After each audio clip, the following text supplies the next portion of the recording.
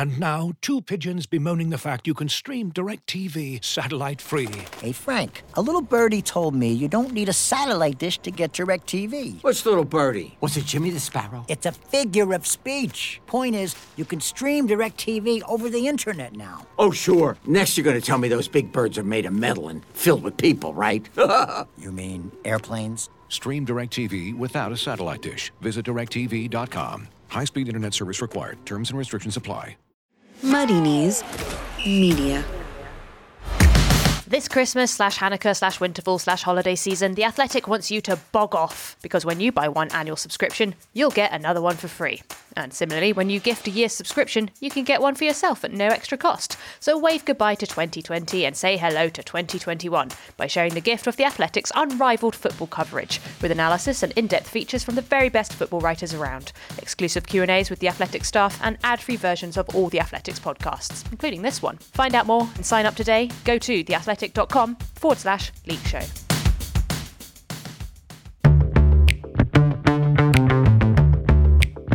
Joy as supporters return, despair as Millwall say hold our brain cell, Johnson in at Sunderland and barely enough room for Johnson's out in the away dressing room at Stoke. This is the Totally Football League show in association with Paddy Power. Hello there listener, Matt Davis-Adams here, ready to talk through another weekend in the wide world of the English Football League. In the company of the former wide man, always wide boy, Adrian Clark. That's me, hello. Hello. Here too is the man who played Little Sam to Big Sam on Quest this week. It's Big Sam Parkin. Hi Sam. Good afternoon, Matt. An evening with Allardyce then, was it as fun as it sounds? Yeah, really enjoyed his company actually. He's probably irritated that I was just asking him copious amounts of questions during the afternoon.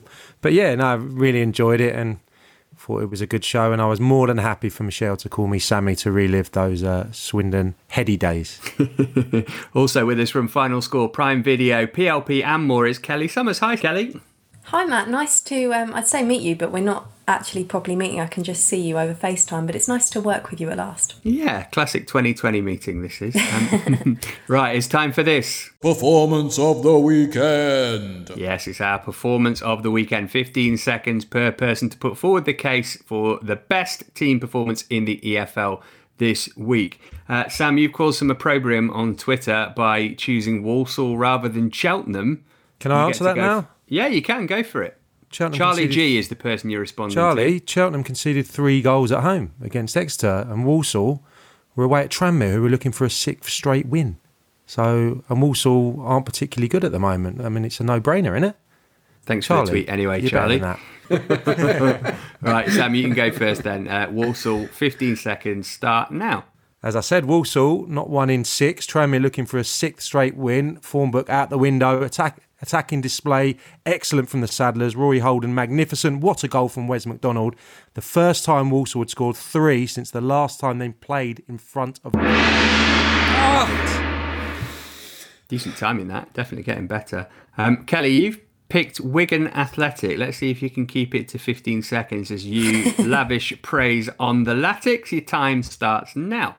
Well, Lee Johnson was announced as the 7th Sunderland boss in 5 years just before kick-off against Wigan, but his honeymoon only lasted 15 minutes. The Latics winless in 13 and fresh from yet more ownership toil. May have only had 1 shot to Sunderland's 16, but the difference was they scored it. The first career goal for Carl Joseph, and had it not been for a 95th minute equaliser for Shrewsbury, they'd have been off the bottom as well. I knew I wasn't going to keep to it. Clearly, that is a shocker. That is a shocker. I know we should, in theory, be super nice to you because you're kind enough to come on and join us. I've never done that before. I've never done it before. You're better than that, Kelly. Right, I had too much to say. Wigan's performance was so good. It wasn't really. 1 shot compared to, what was it? 1 shot to 16. That was the main reason I picked it. But yeah, hats off to Wigan, even if I'm not very good at putting their case forward. Well, look, it's all up to the Totally Twitterati to decide who wins. Adrian, you've got an absolutely appalling record at this. You've chosen Bristol Rovers. Let's see if you can do any better this week. Your time starts now. Yeah, Tisdale's Rovers hadn't scored in 3 games, but they smashed Wimbledon to smithereens with 23 shots and 4 goals at the new Plough Lane. Nicholson scored from a Messi-esque dribble. Hanlon nabbed a classy brace, and the performance was fun. Yep, you guessed it, they were cooking on gas. been done by Clarkey. This isn't good. Right, so it's me to round things off. I went for Port Vale, which is the right answer, obviously, but my 15 seconds start now. A 6-3 away win at Bolton after losing 5 on the spin. Impressive enough, but Bolton had won that number of games in a row before Saturday. The Valiants, though, that and more. 6 different scorers. Their first win against Bolton in 32 years. The first time Wanderers had conceded 6 at home since the Burnley Park days. Very good from me, that. Head to Twitter and specifically at The Totally Show to cast your vote. Next, to the Championship. On this week's From the Horse's Mouth podcast, Paddy Power himself and Ruby Walsh sat down with Jamie Redknapp. You know, you can't be a soft touch. You know, people will say, oh, you're nice. You know, maybe you're too nice. I'm not. I've got that. You have to have that streak. Hear more about Jamie's Liverpool experiences, the managers bluffing their way, and that white suit. We had a few good-looking lads in that team, but none of us can make the suit look good. It's coming to you straight from the horse's mouth. Listen on your usual podcast provider. Paddy Power. 18 plus, BeGambleAware.org. This is the Totally Football League Show, part of the Athletic Podcast Network.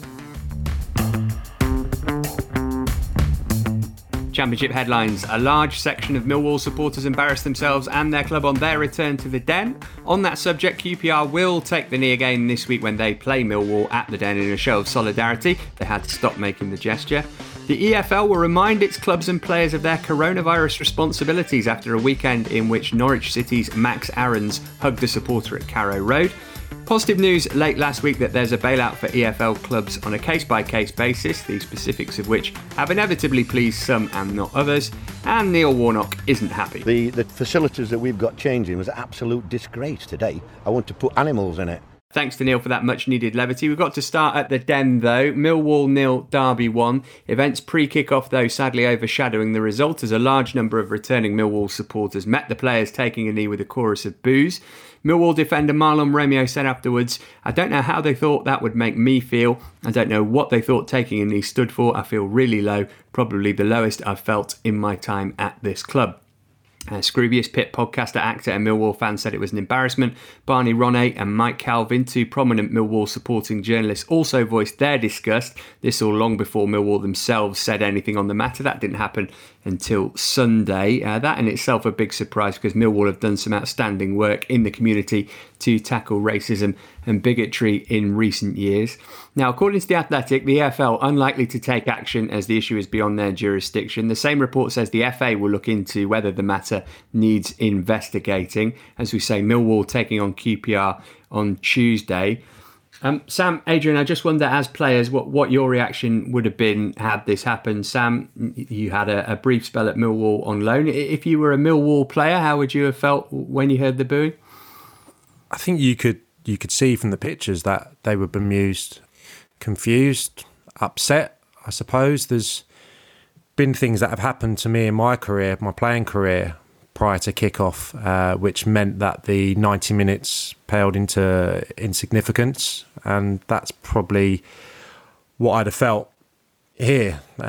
So, yeah, very difficult it would have been, I'd imagine, to go and perform to the level. And I think Romeo spoke brilliantly, I think, to the South London press after the game, and exactly his words were, how does he expect that made him feel? And he spoke about the work in the community, etc. And as I said on Saturday, on Quest, it's a complete disregard for the people that put in the hard hours to try and improve things at that club.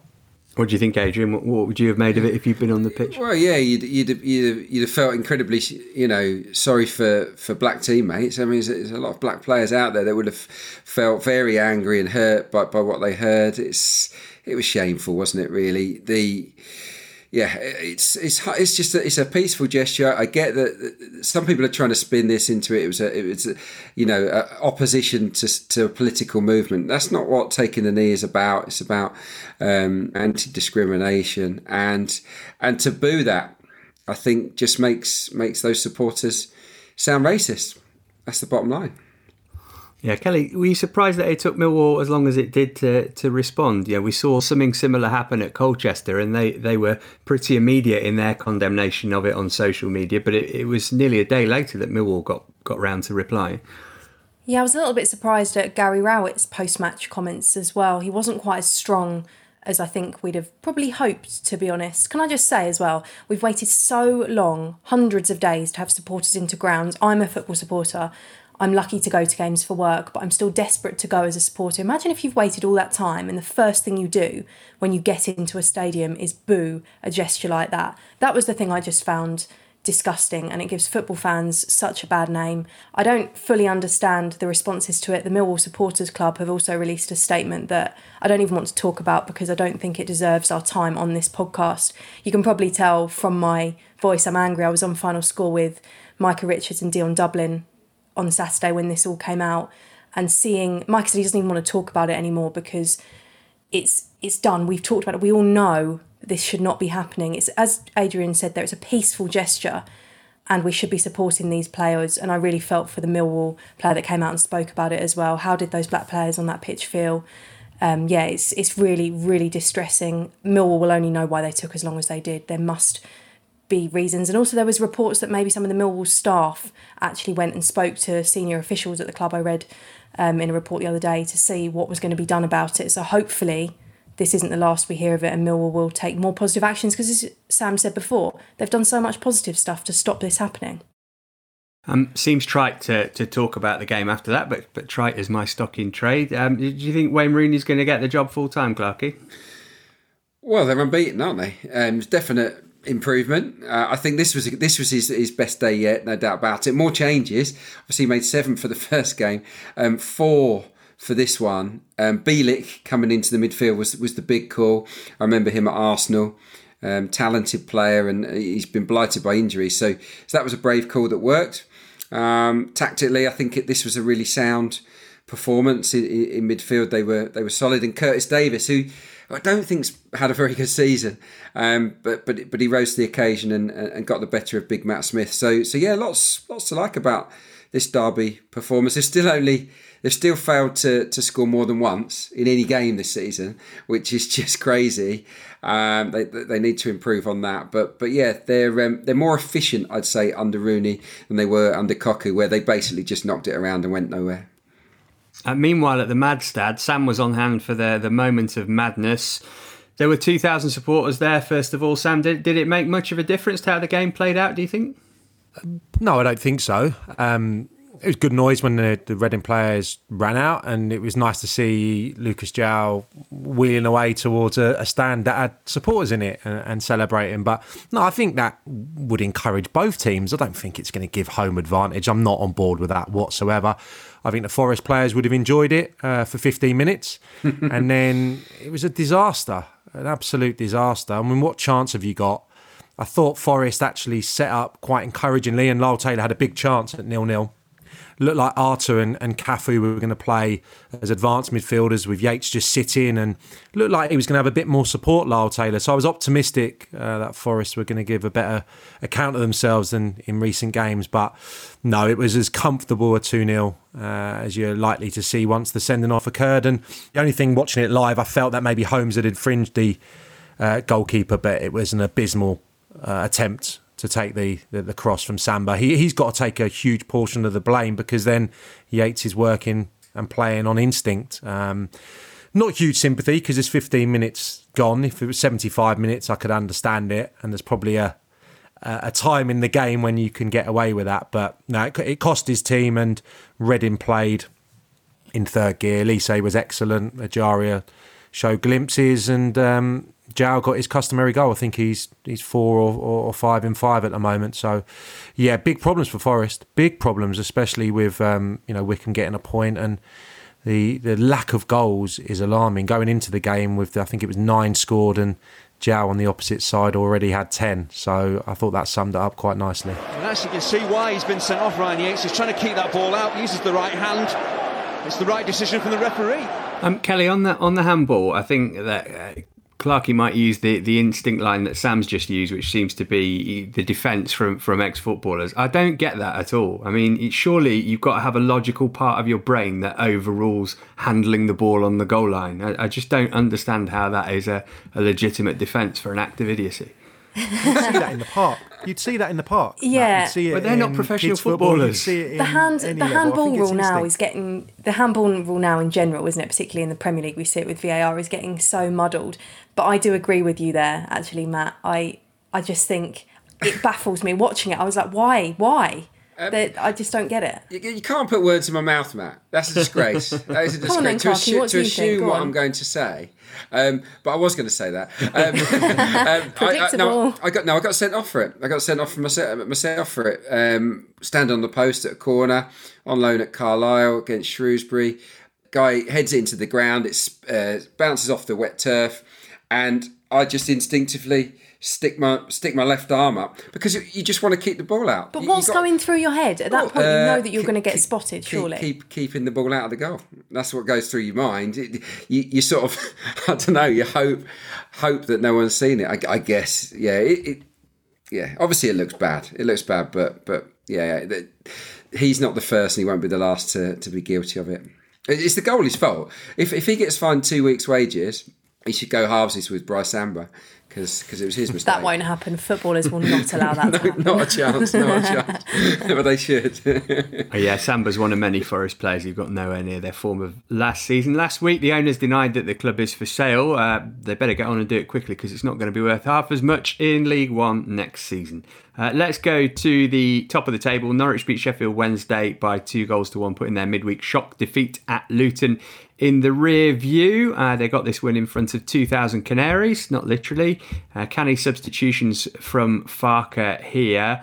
A couple of penalty shouts, though, Clarkey, for Sheffield Wednesday in this game. Maybe a reason to feel a bit hard done by. Yeah, they probably should have got one of them. I didn't think the second one was a pen, but the first one did look it. So yeah, you've got to feel a bit sorry for them. They worked really hard. It was very well organised. 5-4-1. Interesting tactically, he put the centre half Dominic Iorfa in central midfield just because he wanted a big unit in there. Obviously, with Barry Bannon is normally the hub of that team in the centre. He was kind of pushed slightly to the side, and by and large, I think it worked all right. But in the end, Norwich, as they've done so many times, just ground the opposition down. It happens, and I think from their point of view, Farke nailed it. 10 minutes to go, he went back 3-2-4-1 was the formation, and it got so many dangerous players into the right areas, and eventually they got the goal with the youngster Josh Martin popping up, and then Max Aarons, who's a great talent, scored too. So yeah, good win for Norwich, but Sheffield Wednesday, signs of improvement, I think. Signs of improvement, Kelly, but still no wins for Tony Pulis. Is he waiting for January so he can stockpile some 7-foot centre halves? Yeah, I don't think we should judge their season on games like this because I've been really impressed with Norwich. I've seen a lot of them. Out of all of the teams that have come down, Norwich and Bournemouth have impressed me the most. So their season shouldn't be judged on that. I think they were unfortunate not to get anything from this game.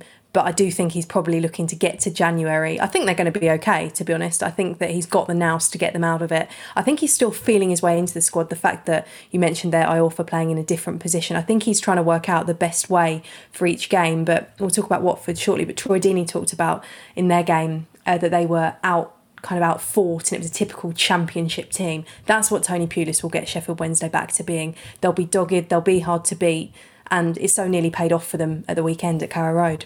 As for Norwich, Sam, they look like the team to beat, really, don't they? Because they'd had a bit of a sticky week, that loss at Luton, and they'd only drawn at home to Coventry. But the fact that even when they're not playing well, generally they seem able to pick up a result bodes well for the rest of the season for them. Yeah, and you have to factor in that they've been decimated by injuries as well. So really good recovery the other day. I think Cantwell, Hugill and Kieran Dowler are returning to training. So shows that was a brilliant victory. A couple of stats on what Adrian touched on, the late goals. Last 10 minutes of games, that's given them 15 extra points, the late goals, which is just incredible considering I think they sit on 31. And Vrancic, those 3 late goals, I think that he scored this season previously have returned points. Obviously the 2 assists at the weekend. And I saw a stat from a Norwich City supporter that if you remember back to the tail end of the Championship winning season, he scored a late free kick against same opposition, Sheffield Wednesday. He's played City have scored 8 championship goals at Carrow Road since that free kick at the tail end of that season. He scored or assisted all 8 of them. So I think that just shows you his importance, and he's made 3 starts this season. So he is the man when you've got Tony Pulis-esque deep line defence, midfield, whatever it was. He still finds a way to pick a hole and to create a goal. So he's a top player and very important in those late changes in shape that Farke's known for. Is he only a top player for 20 minutes, or do you think he should be starting? I think you pick the right game for him. So you pick the games when they're going to be playing against the team that's going to sit in and try and play on the counter-attack. So invariably they're going to be at Carrow Road. And yeah, I mean, he is an expert, and sometimes those players come on, have great effects on the game. I promise I'm not going to mention fans in every game that we talk about, but I can't believe we can talk about this game and not mention Delia Smith leading a rendition of On The Ball City in a Norwich City mask on the pitch beforehand. Really enjoyed that. Obviously, she's famous for her on-pitch exploits, but these ones are a bit better. And also a shout-out to the couple of Sheffield Wednesday fans who very cleverly booked themselves into the hotel at Carrow Road and put their flag out. So, I'm sure they enjoyed it until the last 10 minutes or so. Let's move to Ashton Gate. 8 victories in the last 10 trips there for Birmingham. 1-0 success on Saturday. Adrian, what do you think of Karanka's Birmingham in general? 4 wins, 7 draws, 5 defeats. About par given their squad? Probably, but they're one of the best teams away from home, no doubt about it. They're certainly the toughest, or one of the toughest to beat. Only conceded 4 goals on the road all season. I mean, that's remarkable, really. Only lost 1 away game, gone to some really difficult grounds. So, yeah, just good organisation. And they've got match winners as well, haven't they? Let's be honest. You know, Jeremy Bella has got great delivery. Ivan Sanchez was fantastic, I think, in this game during the second half in particular. Crowley wasn't in the team in this game. He wasn't even in the squad, but he's a talented boy. Hogan, we know what he can do. So they're well organised with a sprinkling of guys that can make the difference. So yeah, it's they are typical Karanka. He's put his imprint on it, that is for sure. I looked at their formation. He's gone 4-2-3-1, and throughout the season, he's used 9 different formations to 4-2-3-1. So they've tried everything. And he says, right, I'm going to stick with this. 4-2-3-1 is the way we're going to go from now on. So we'll keep your eye on whether he keeps that promise or not. Right, Kelly, Bristol City only out the playoffs on goal difference. Goals, bit of a problem for them at home. Fewest of any side in the top half. And they're a bit up and down this season. Yeah, they were pretty dominant in this game, but they really didn't put too much pressure on Etheridge's goal. And I thought Birmingham were the better team in the second half as well. And it was a really disappointing goal for them to concede. They're very up and down, I think, Bristol City. Never quite sure what we're going to get from them. They're doing well. I just don't know if they've got enough to challenge when we talk about teams like Norwich, Bournemouth. I'd like to say Watford, but I'm not willing to put them in this conversation just yet. I just think there's a lot of better teams still. Yeah, me too. This was the type of game Bristol City won't enjoy all season, up against a well-organised team that will have a relatively low block. I looked at their wins. I think they've had 8 wins. 7 of those 8 came against teams that had more of the ball than Bristol City. So I think they're definitely a team that will want to counter-attack, and Birmingham just were never going to let them do that. Sam, who do you reckon will finish higher in the table at the end of the season, Bristol City or Birmingham? Good question. Thanks, that was due. Bristol City maybe by a place in the middle of the table. I'm not that enthused by Karanka's Birmingham, but I don't think even supporters are probably. And after such a great start for Dean Holden, I think they're probably starting to question the appointment as we anticipated. And I know that sounds harsh, but I think he's improved them defensively, marginally, but I think that's been to the detriment maybe of the attacking play. And some of that is probably down to Vyman and Patterson being missing, who looked to be a really nice fit in the shape that he was playing. So I would imagine that they'll be looking to strengthen the front areas once more, because I just think there's a big pressure on Nahki Wells to get the goals, because Martin's not a goal scorer, and the young boy Semenyo's yet to get a league goal, I believe. So I still think that there's some work to be done to make them more of a force in the Championship. All right, one more stop on the Championship fun bus. As I said to my then fiancée as we hunted down a church for our wedding back in 2011, let's head to the vicarage. Watford 0, Cardiff 1 was the score. Cardiff 8 goals without reply in their last 3 games, Clarkey. What's gone right? Well, they've found a nice balance, haven't they? They've gone with the front two. Obviously, you're referencing the solidity at the back. You know, that's impressive. No goals conceded. But yeah, I just think in general they've got themselves into a groove. They weren't as bad as results suggested earlier on in the season, I don't feel. And the centre forward is, Kiefer Moore. We keep talking about him. We had Paul Cook on last weekend, or last week rather, and he was saying he's a complete centre forward, and he is. So yeah, it's looking good for Cardiff City. They just they're a pretty streetwise team. They don't give you that many gifts, do they? Not that exciting, but they don't. Yeah, they're a tough nut to crack, and I think that they will continue to steadily climb the table now. Kelly, Watford, your team, I thought this was classic football, unbeaten at home all season, then supporters come back and you end up losing. Had this been coming? I mean, you couldn't even score against Forest in the week.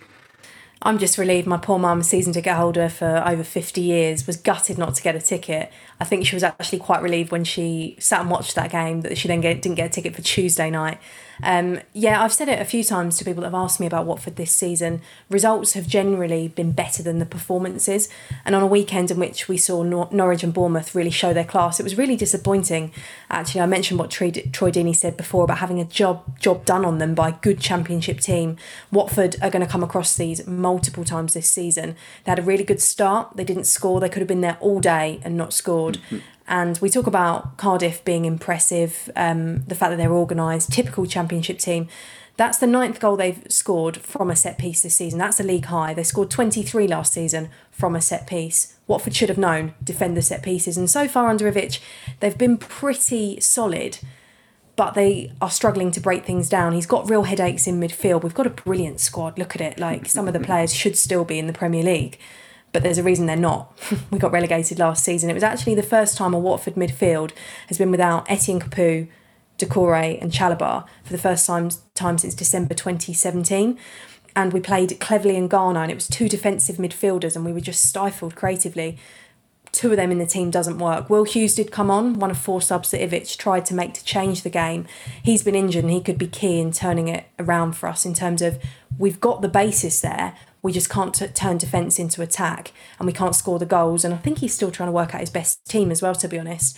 Goals are the real problem. It was a disappointing goal to concede, but we've got to get these strikers scoring. Sam, as our striker expert, you were a big man up front for your career. Who would you rather have in your team at the moment out of Kiefer Moore and Troy Deeney? That's a really bad question, considering the one you asked me previously. Kiefer Moore by considerable distance. In fact... And I played with Troy, and he's tough, so I'll tread carefully. I think there's an argument to give Peritza, I believe he's pronounced, a start, because I saw him against Luton, and I think he got the goal, and he was pretty impressive. I wouldn't be too sure that Troy is going to feature as regularly as maybe some outsiders believe. That's not the only issue here. The formation, I think he wanted to play a back 4 when he came in. He didn't have a left back. He's still not got a left back. I think Wilmot played there at the weekend. He's had a decent start to the season, but that's a problem. I think Sema's form has really dropped, and I think he was guilty at the weekend of quite a lot of wasteful balls from the wide areas. The stat was they put 30 crosses in and only made the first contact 5 times, which tells you a bit like Arsenal-Tottenham. I was going to say that. Yeah. A bit like Arsenal-Tottenham, because Cardiff are so strong defensively and sat in. They resorted to just putting balls into the box. Watford, they don't have the answers, as Kelly said. Don't have the guile in the midfield until Will Hughes came on. So it was a bit of that and a bit of Cardiff brilliant defensively that made them get the result. But I think there's problems for Watford, and I think Kelly summed that up well. He still probably doesn't know who his go-to men are and what his best formation is right yet. I do agree with you on the fact that Troy probably, the outsiders think he's going to play every single game. I wonder if his injuries and stuff, he seems fully fit again now, which is great. He definitely offers something. Against Preston last week, he was brilliant. I know people that were at the game working, and they said he offered the voice, the vocal aspect, which we don't have that many big characters in that squad, so he brings that. Perizza, I completely agree with you. He's actually been out injured. That's the reason he hasn't featured as much. Andre Gray and Troy Deeney, they wanted to see up top. Gray is now injured, as well as a few off-the-pitch issues as well. So there's been a few issues as well. Ken Sema, you mentioned, was our standout player for the past couple of months. He's been out. We won't be the only team to have this. We had 3 confirmed COVID cases. We don't know which players it was, but it did coincide with Ken Sema being out. So the weekend was his first game back. I'm not trying to use excuses, but injuries and COVID, as all clubs have played a part as well. But it does look like Ivic is now getting his fully fit squad back. Chalobah will be back from suspension as well. So now there can't be any more excuses really going forward. He's got to find the 11 that can win the games. And as Troy Deeney said at the weekend, win the league, which seems a bit optimistic. We shall see. Right, let's get some odds and build a midweek ACCA with our friends at Paddy Power. Slightly different this week with no League One and just 2 League Two games in midweek. Adrian, what takes your fancy in the Championship? I'm going for a low scoring match at the Madsted. Reading take on Birmingham. I've talked about Birmingham, how solid they are. They hardly ever concede away. They don't score that many goals either. And again, I think that Reading are a little bit like Bristol City. They prefer teams to come on to them. So I think it'll be a low scoring game. Under 2.5 goals is where I'm going to go with that one. Abby, what odds will you give us on that? Yeah, so Reading are favourites in this. They're evens with Birmingham 5-2, but looking at the under 2.5 goals, that's 6-10. Kelly, what was your pick, please? I'm going for Bournemouth to win away at Swansea. I said that I thought they were impressive at the weekend, starting to show what they're all about now under Jason Tindall. I expect there to be goals in this one. So yeah, Bournemouth to win away at the Liberty. Swansea, I think, have been pretty impressive as well, but Cherry's going to have too much for them. Abby, what's the odds on that? On that one, Bournemouth are 6-4 to win, Swansea 9-5. Sam, you've also gone for a Championship selection. Yeah, I was told in no uncertain terms that I had to go for a bit of a long shot to improve our chance of winning loads of bunts. So I'm going for Luton to win at Coventry, but there is a method to the madness. They've won, I think, as many away games as they've won home games. Nathan Jones's record's been brilliant away from home. And Coventry have been excellent in recent times, but I just fancy the Hatters 1-0. Wow, specific. Abby, what are the odds on Luton to win? I won't make you go for... I was going to say, I haven't got the 1-0 planned. Well, Coventry are the favourites. They're 5-4, and Luton come in at 21-10. And if we just take those 3 games as it is, then you'd get a treble of 11-1. All right, good stuff. Let's head to League One, shall we? Looking for an assist with your credit card but can't get a hold of anyone? Luckily, with 24/7 US-based live customer service from Discover, everyone has the option to talk to a real person anytime, day or night. Yep, you heard it right. You can talk to a real human in customer service anytime. Sounds like a real game changer, if you ask me. Make the right call and get the service you deserve with Discover. Limitations apply. See terms at discover.com/creditcard. On Apple Podcasts, Spotify, Smart Speaker, and now ad-free on The Athletic. This is the Totally Football League show with Matt Davis-Adams. League One headlines. Lee Johnson is the new Sunderland boss. They celebrated by losing 1-0 to Wigan at the Stadium of Light. Speaking of the Latics, they've had their takeover bid rejected by the EFL. And crew captain Perry Ng has been given a 6-game ban after spitting water at Cheltenham coach Wade Elliott following the FA Cup tie between the sides last month. Spitting in 2020. Not good. Sunderland 0, Wigan 1 then. We'll get to the game in a moment. Kelly, what do you make of Lee Johnson getting the gig there? It's a good move maybe from the club's view, but a bit of a gamble for him. Yes, an interesting one actually. I think the Sunderland fans that I've spoken to are quite happy with that appointment, but it's a big job, isn't it? And it does feel like a bit of a poison chalice at the moment where... Are the problems the manager? I don't know, really. Some of the football, I know Sunderland fans weren't too impressed with some of the football under Phil Parkinson. Their tendency to draw games, I think it was 25% of their games were drawn under him. So they need to start scoring goals. I think that was evident at the weekend. The big thing that shocks me the most was the fact that I think he was announced about 12:30, 1 o'clock, and he was in the dugout. And Sam, I know you spoke to Big Sam on Quest, and he said he wouldn't have done the same because you want to feel out your team. You want to see what's going wrong. And he made a couple of changes for that game as well. But I just thought that was an interesting decision as well. And I think in that 90 minutes, losing to a team that hadn't won in 13. He's very quickly realised the size of the task on his hands.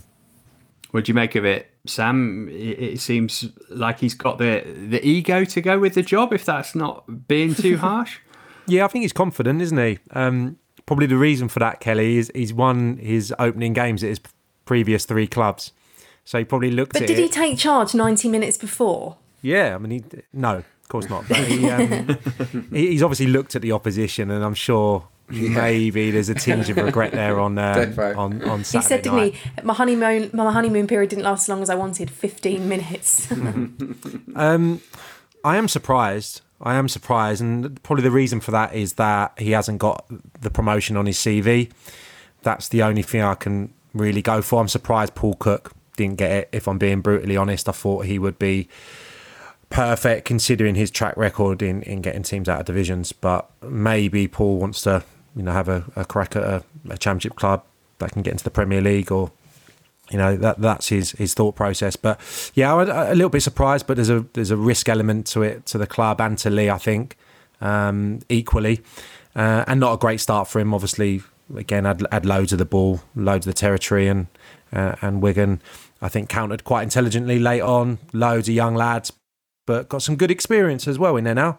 Curtis Tilton, Lee Evans, Kai Naismith. I think they're leading the young players well. So great victory for them. Let's not take anything away from what was a great away win.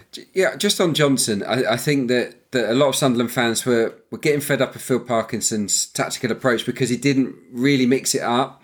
It was sort of the one way, and if that didn't work, there wasn't that plan B.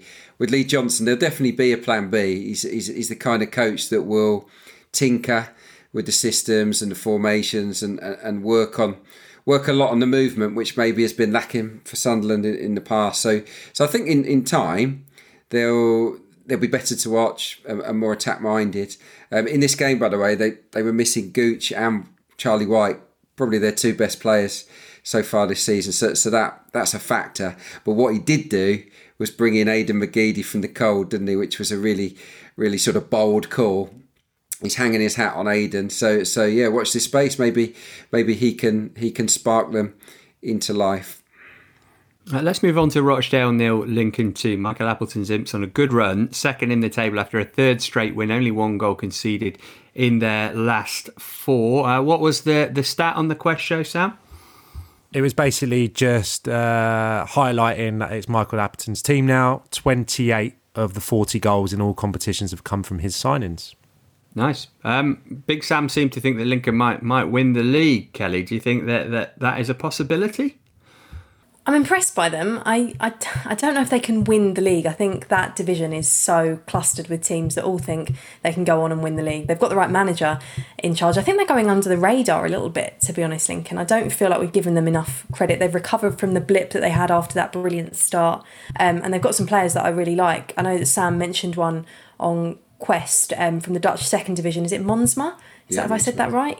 Yeah, I think he's a revelation. 7 goals already. If they can keep hold of him, they've certainly got a chance. But in that division, there's just too many teams that think they can win it. But they'll certainly be up there. Clarkey? Yeah, I think Lincoln are playoff certainties. I really do. I just think that they're really well coached, intelligent team, strong from back to front. The recruitment was great this summer. We've talked about that before. This was a really good performance. It sort of had a bit of everything. Really solid. Didn't give Rochdale, who can really hurt you with some good football, as Plymouth fans will tell you. They were just smothered by Lincoln. They were all over them like a rash. And then they had a bit of quality. I loved the first goal. Nice little dummy from McGrand, who was inside the box, beautifully tucked home from Jones, and then Monsma scored from distance. So yeah, they're a good team. I really like Tom Hopper. I'm kind of conflicted because he was at Southend, and he was pretty much injured his entire time at Southend United. He got fit. Southend were no longer the team that he'd signed for in terms of quality, so he had to go. He was a big earner, I guess. And Lincoln are profiting. One thing I will say is that the long winter might hurt Lincoln more than some teams. I looked at who Appleton's used this season. Only 13 of the players have played over 500 minutes. And he's barely used that many players beyond that. So if injuries bite, that's when Lincoln's results might suffer. But right now, definitely one of the top 3 sides in the division, in my view. Yeah, and if you listen to 2 Stars, the Forest podcast from The Athletic, you'll know that there is a chance that Brennan Johnson might be getting recalled to Forest in January, which also wouldn't do them any favours. Let's go on to Portsmouth to Peterborough 0. Switcheroo between these 2 perennial League One promotion chasers in the table. Every time Pompey wants to take their jacket off, he pulls it back on. Posh though, Adrian, what's gone wrong for them? 5 defeats in 6. Can you pinpoint a reason as to why this is happening? No, not having. I haven't seen all of the 90 minutes. Of course, I noticed that Darren McAntony said that they got their tummies tickled, which is always a phrase that amuses me for some reason. The fans are on his back. They've gone off the midfield diamond. Sammy Smodics, who signed permanently in the summer, is having a bit of a hard time. He's meant to be the influential player at number 10, and it's not happening for him at the moment. No, it's hard. I mean, obviously they've started to leak goals, particularly from set pieces. In this game, they were missing Ward and Butler, who are 2 really influential fullbacks or wingbacks, depending on the system. So yeah, there are circumstances you could maybe give the manager leeway with, but the bottom line is Posh shouldn't be losing 5 in 6. They've got an all-star team really for this level.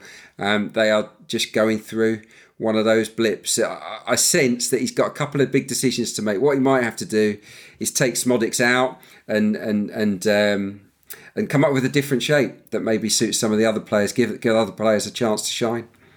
Yeah, they should probably fire Darren Ferguson and then give the job to Darren Ferguson again, which is what they usually do when they get in a mess, isn't it? Kelly, I know you're a big fan of that Tom Naylor goal. Curtis was free if he turned around. Cannon might hit this from distance, instead lays it for Naylor. He will hit this from here, and he'll score a brilliant goal!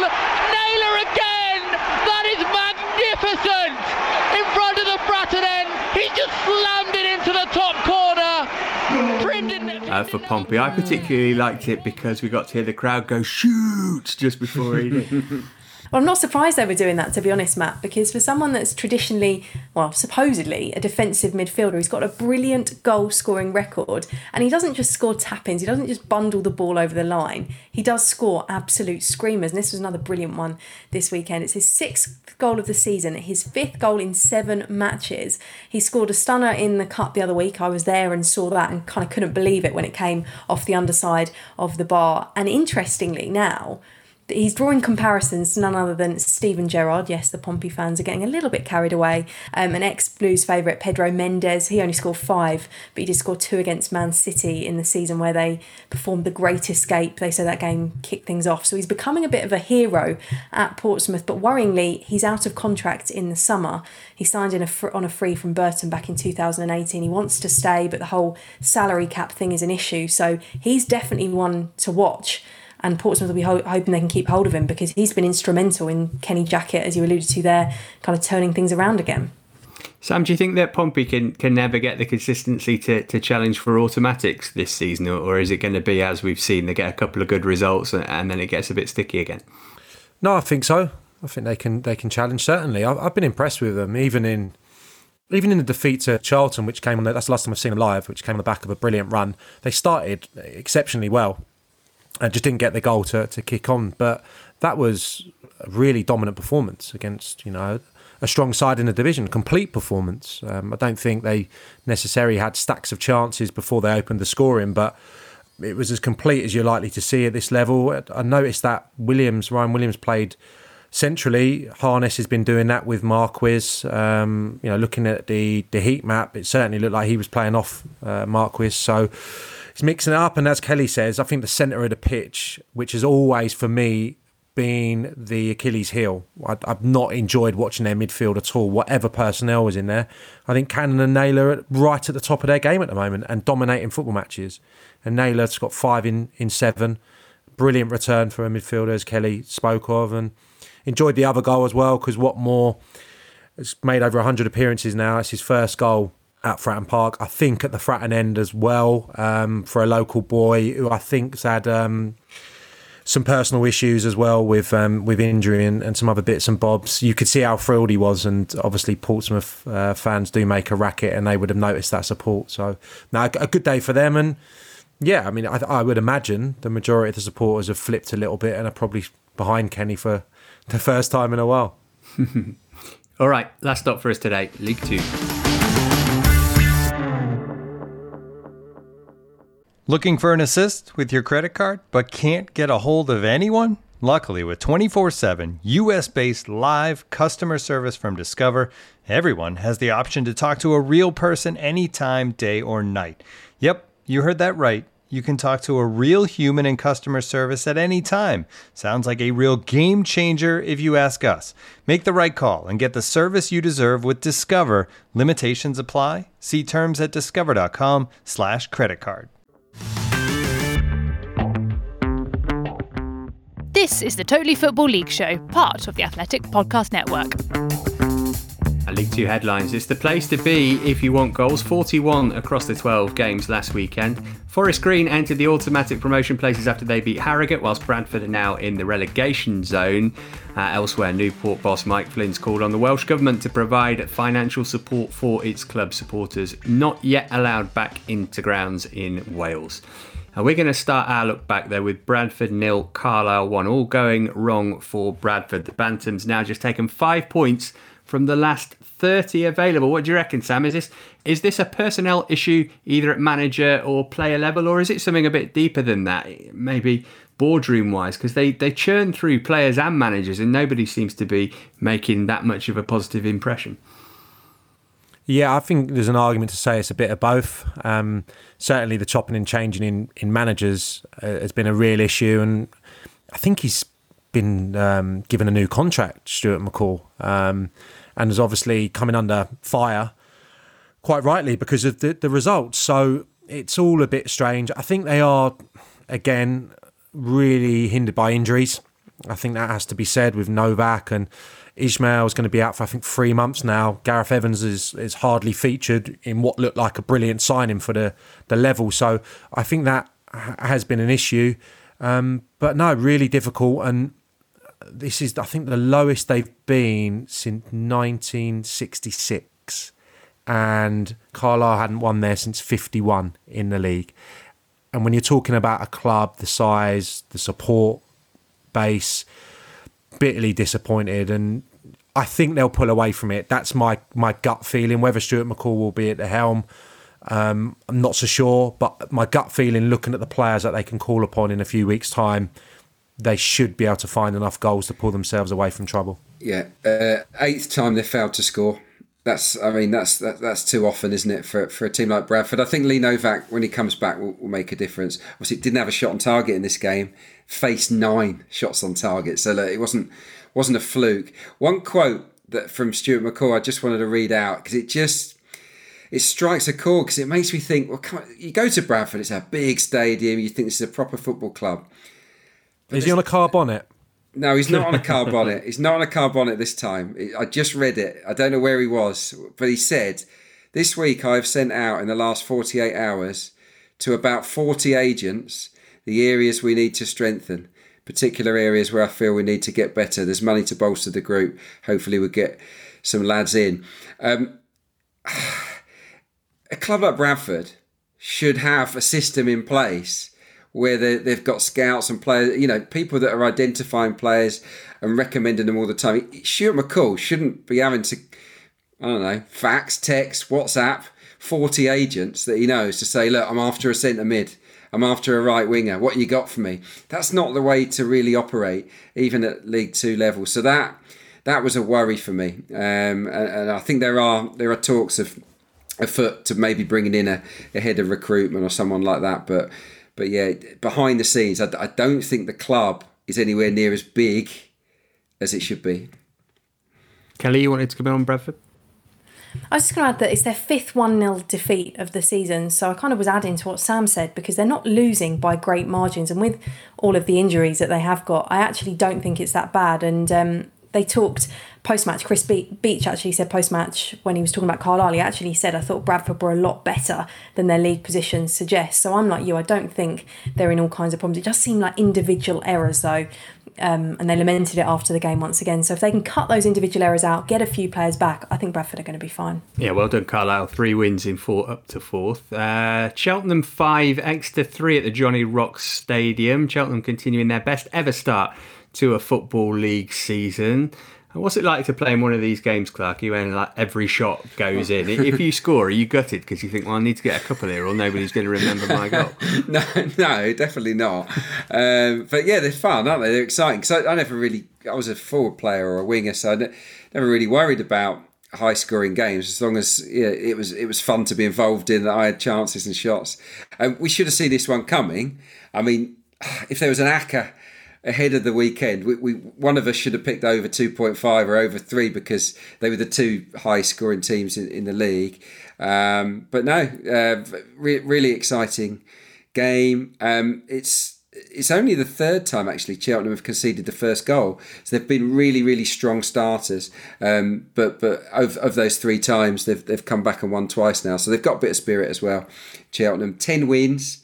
They're not drawing games. They're either winning or losing, and I think that's much better than drawing a lot of games. So yeah, lots to like about Cheltenham at the moment. Obviously the toes along throws have been discussed, but you've got a couple of forwards there, Lloyd and May, that are starting to hit their straps.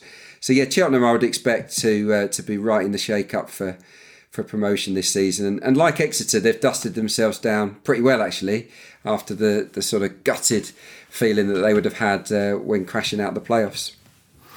Let's finish with Bolton 3, Port Vale 6. 9 goals, 9 different goal scorers.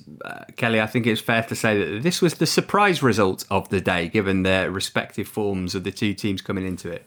Yeah, and this was the one that kept me on my toes most of all on Saturday afternoon on Final Score. Yeah, Bolton came into this off the back of 5 straight wins. Port Vale came into this off the back of 5 straight defeats after being knocked out of the cup as well by Kings Lynn. I didn't see this one coming at all, but this is kind of what we've got to know from Bolton this season. It seems to be very up and down, and they seem to know how to attack. They go all out attack, and it produces these crazy scorelines where they score loads of goals, but then they don't seem to be able to control the games. When you watch them, it feels quite erratic, and that's where we're going to get these scorelines from. They missed the injured Andy Toot in midfield. I think they didn't really have anyone kind of holding in the middle.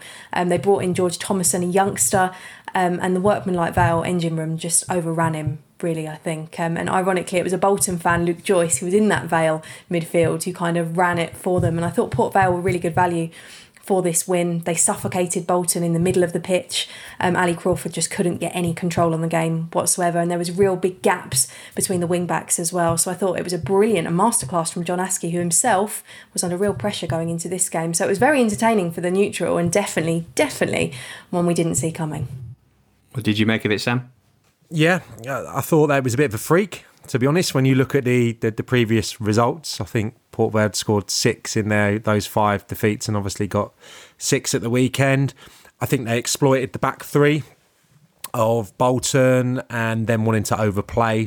Didn't have an opportunity because they suffocated them, as Kelly said. And when they had the ball, especially through the dynamic players, Montano and David Worrell, who's an assist king, I think he's made 8 in 16 games. They got in behind the outside 2 centre-halves at will. Part of that was down to Kioso, the young boy who was so forward-thinking right wing-back. And it meant that Baptiste was getting a bit of a doing with his ageing legs, shall I say. So it was a difficult day for him and Santos in particular, but huge credit, as Kelly rightly says, to John Askey for getting those tactics spot on. And can I just add, when you've just lost all those games, to go bold and to stick with your 3 up front and say, look, they've got a back 3 and 2 really attacking wing backs. Stay up the field, and you 3 can absolutely destroy them. It takes a bit of balls, I think, from Askey to go with that. And his players repaid him for that confidence, didn't they? They surely did. Right, let's finish off this midweek ACCA then. I'm going to throw a bit of a curveball in with my selection and pick something from the Papa John's Trophy. I would like Salford to beat the Leicester under-21s. Abby, what are you going to give me odds-wise for that? I'm going to give you 11-10 for Salford to win that one. Okay, and what does that do for the ACCA? So put all our 4 choices in, and that comes out at 25-1. Good. And remember, you get your money back as a free bet if one leg of your 4-fold ACCA lets you down. And you can find these odds and more at paddypower.com or the Paddy Power app. Price is accurate, time of recording. It's over 18s only. Terms and conditions applies. And when the fun stops, stop. Sam, it's been a bit of a Sam Allardyce special, so let's finish with your favourite Big Sam story. It's got to be having dinner with him on Saturday. Will it be Chinese? Will it be Indian? We flirted with the idea, then we thought, for live TV, surely not. So to share a pepperoni surprise or whatever it was called with Big Sam, it's a great moment for me. You weren't sharing one. There's no way you were sharing one. Pint of wine on the side, was it? Oh, no pint of wine. He had a Diet Coke, I believe. Well, I mean, why have a Diet Coke when you're having a full pizza? You might as well just have a full fat Coke. Adrian, have you got anything you can add to this? Well, no, I have been on the radio with him, but I can't really remember anything funny happening. The most amusing sort of thing I remember with Sam is when he said, if I was called Sam Allardyce, I would be, managing in the Champions League. I'm sorry, just not having that, Sam. I know that you're Sammy's best mate now, but I'm not having that. How about you, Kelly? What about the laughing in Chico Flores' face? That was quite good. I did enjoy that, but I've also just remembered, do you remember that video that did the rounds of him dancing in Marbella in like a nightclub that kind of went viral on social media? I think it was when Sunderland avoided relegation back in 2013, if I'm right. And there were some really good moves. So I'm a bit disappointed, Sam, that you two didn't share any wine and didn't bust any moves up for Bang on Air on Saturday night. Of course, the nightclub's closed at the moment. Right, that's it for this week. Do join Ali and George this Thursday as they review the Championship midweek matches in the Totally Football League Show Extra Time. We'll catch up with you again same time next week. Until then, from Kelly, Sam, Adrian, producer Abby and myself, thanks for your company. Stay safe. Bye for now. You've been listening to the Totally Football League Show, part of the Athletic Podcast Network. Keep up to date with everything Totally at thetotallyfootballshow.com and by following at The Totally Show on Twitter and Insta. Check out all of the Athletics football podcasts on Apple, Spotify and all the usual places, or listen ad-free on the Athletic app. The Totally Football League Show is a Muddy Knees media production and sponsored by Paddy Power. Hello, I'm Ian McIntosh, and despite literally spending months of my life playing Football Manager, I'm still terrible at it. That's why I'm launching the Football Manager Show, the latest podcast from The Athletic. Every week, I'll speak to the people who know the game best, the people who make the game. We'll take a proper look at things like training, recruitment and tactics. We'll try to answer your questions. We'll do everything we can to keep you eager to play just one more game and altogether less inclined to quit without saving. The era of Cherno and Tonton and dear sweet Michael Duff is over. The new Football Manager is bigger, better, more challenging than ever. And I need some help. If you do too, you can subscribe now. Just look for the Football Manager Show by The Athletic, wherever you get all your other podcasts. It starts in November, and knowing my track record, I'll be unemployed by December. Muddy Knees Media. As you've probably heard by now, we've teamed up with BetMGM this season. We'll be using BetMGM lines to make all of our picks, and we'll have special offers for our listeners each week. If you haven't signed up for BetMGM yet, use bonus code The Athletic, and you'll get a 1-year subscription to The Athletic, plus up to a $1,500 first bet offer on your first wager with BetMGM. Here's how it works. Download the BetMGM app and sign up using bonus code The Athletic. Make your first deposit of at least $10. Place your first bet on any game and claim your voucher for a 1-year subscription to The Athletic. See BetMGM.com for terms. U.S. promotional offers not available in D.C., Mississippi, New York, Nevada, Ontario, or Puerto Rico. Gambling problem? Call 1-800-GAMBLER. Available in the U.S. Call 877-8-HOPE-NY or text HOPE-NY 467-369 in New York. Call 1-800-NEXT-STEP in Arizona. 1-800-327-5050 in Massachusetts. 1-800-BETS-OFF in Iowa. 1-800-270-7117 for confidential help in Michigan. 1-800-981-0023 in Puerto Rico. First bet offer for new customers only in partnership with Kansas Crossing Casino and Hotel. Don't forget, if you haven't signed up for BetMGM yet, use bonus code The Athletic, and you'll get a 1-year subscription to The Athletic, plus up to a $1,500 first bet offer on your first wager.